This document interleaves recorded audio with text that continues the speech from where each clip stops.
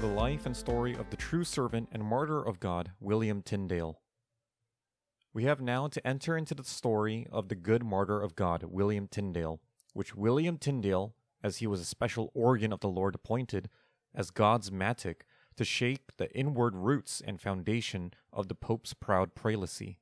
So the great prince of darkness, with his impious imps, having a special malice against him, left no way unsought how craftily to entrap him, and falsely to betray him, and maliciously to spill his life, as by the process of his story here following may appear. William Tyndale, the faithful minister of Christ, was born about the borders of Wales, and brought up from a child in the University of Oxford, where he, by long continuance, increased as well in the knowledge of tongues and other liberal arts, as especially in the knowledge of the Scriptures, whereunto his mind was singularly addicted, insomuch that he, lying then in Magdalen Hall, read privily to certain students and fellows of Magdalen College some parcel of divinity, instructing them in the knowledge and truth of the Scriptures. His manners and conversation being correspondent to the same, were such, that all they that knew him reputed him to be a man of most virtuous disposition and of life unspotted. Thus he, in the University of Oxford, increasing more and more in learning, and proceeding in degrees of the schools, spying his time, removed from thence to the University of Cambridge, where he likewise made his abode a certain space. Being now further ripened in the knowledge of God's word, leaving that university, he resorted to one Master Welch, a knight of Gloucestershire, and was there schoolmaster to his children, and in good favour with his master. As this gentleman kept a good ordinary commonly at his table, there resorted to him many times sundry abbots, deans, archdeacons, with divers other doctors, and great beneficed men, who there together with Master Tyndale, sitting at the same table, did use many times to enter communication, and talk of learned men, as of Luther and of Erasmus, also of divers other controversies and questions upon the Scripture. Then Master Tyndale, as he was learned and well practised in God's matters, spared not to show unto them simply and plainly his judgment, and when they at any time did vary from Tyndale in opinions, he would show them in the book, and lay plainly before them the open and manifest places of the Scriptures, to confute their errors, and confirm his sayings. And thus continued they for a certain season, reasoning and contending together divers times, till at length they waxed weary, and bare a secret grudge in their hearts against him. Not long after this, it happened that certain of these great doctors had invited Master Welch and his wife to a banquet, where they had talk at will and pleasure, uttering their blindness and ignorance without any resistance or gainsaying. Then Master Welch and his wife coming home, and calling for Master Tyndale, began to reason with him about these matters whereof the priests had talked at their banquet.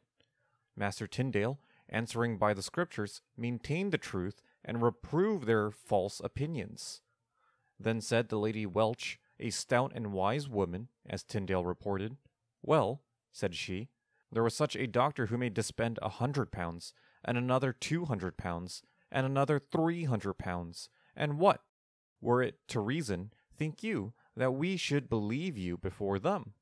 Master Tyndale gave her no answer, and after that, because he saw it would not avail, he talked but little in those matters.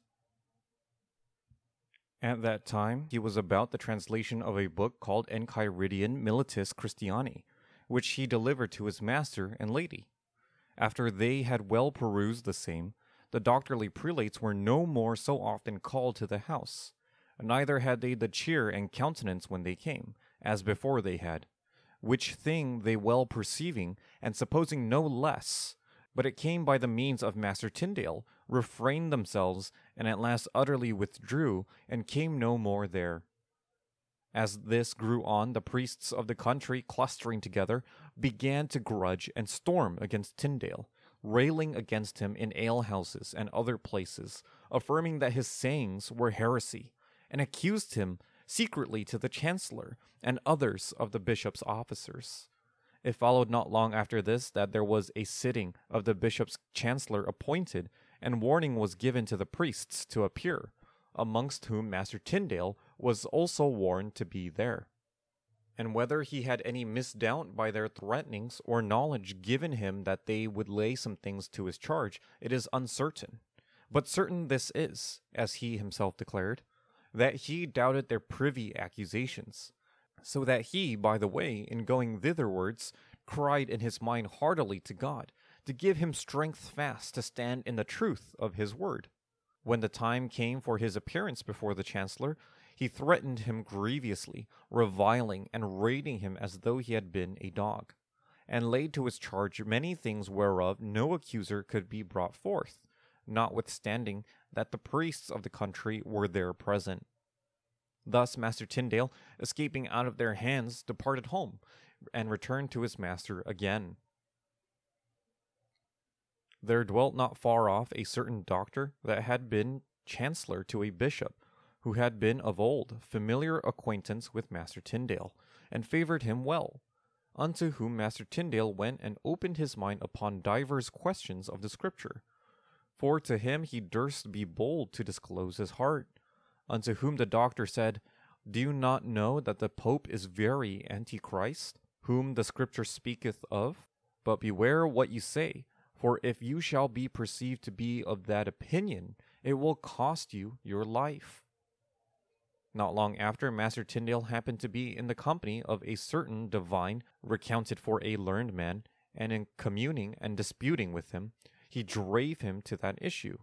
that the said great doctor burst out into these blasphemous words: We were better to be without God's laws than the Pope's. Master Tyndale, hearing this, full of godly zeal, and not bearing that blasphemous saying, replied, I defy the Pope and all his laws, and added that if God spared him life, ere many years he would cause a boy that driveth the plough to know more of the Scriptures than he did. The grudge of the priests increasing still more and more against Tyndale, they never ceased barking and rating at him, and laid many things sorely to his charge, saying that he was a heretic. Being so molested and vexed, he was constrained to leave that country, and to seek another place. And so coming to Master Welch, he desired of him, of his good will, that he might depart from him, saying, Sir, I perceive that I shall not be suffered to tarry long here in this country, neither shall you be able, though you would, to keep me out of the hands of the spirituality. What displeasure might grow to you by keeping me, God knoweth, for the which I should be right sorry.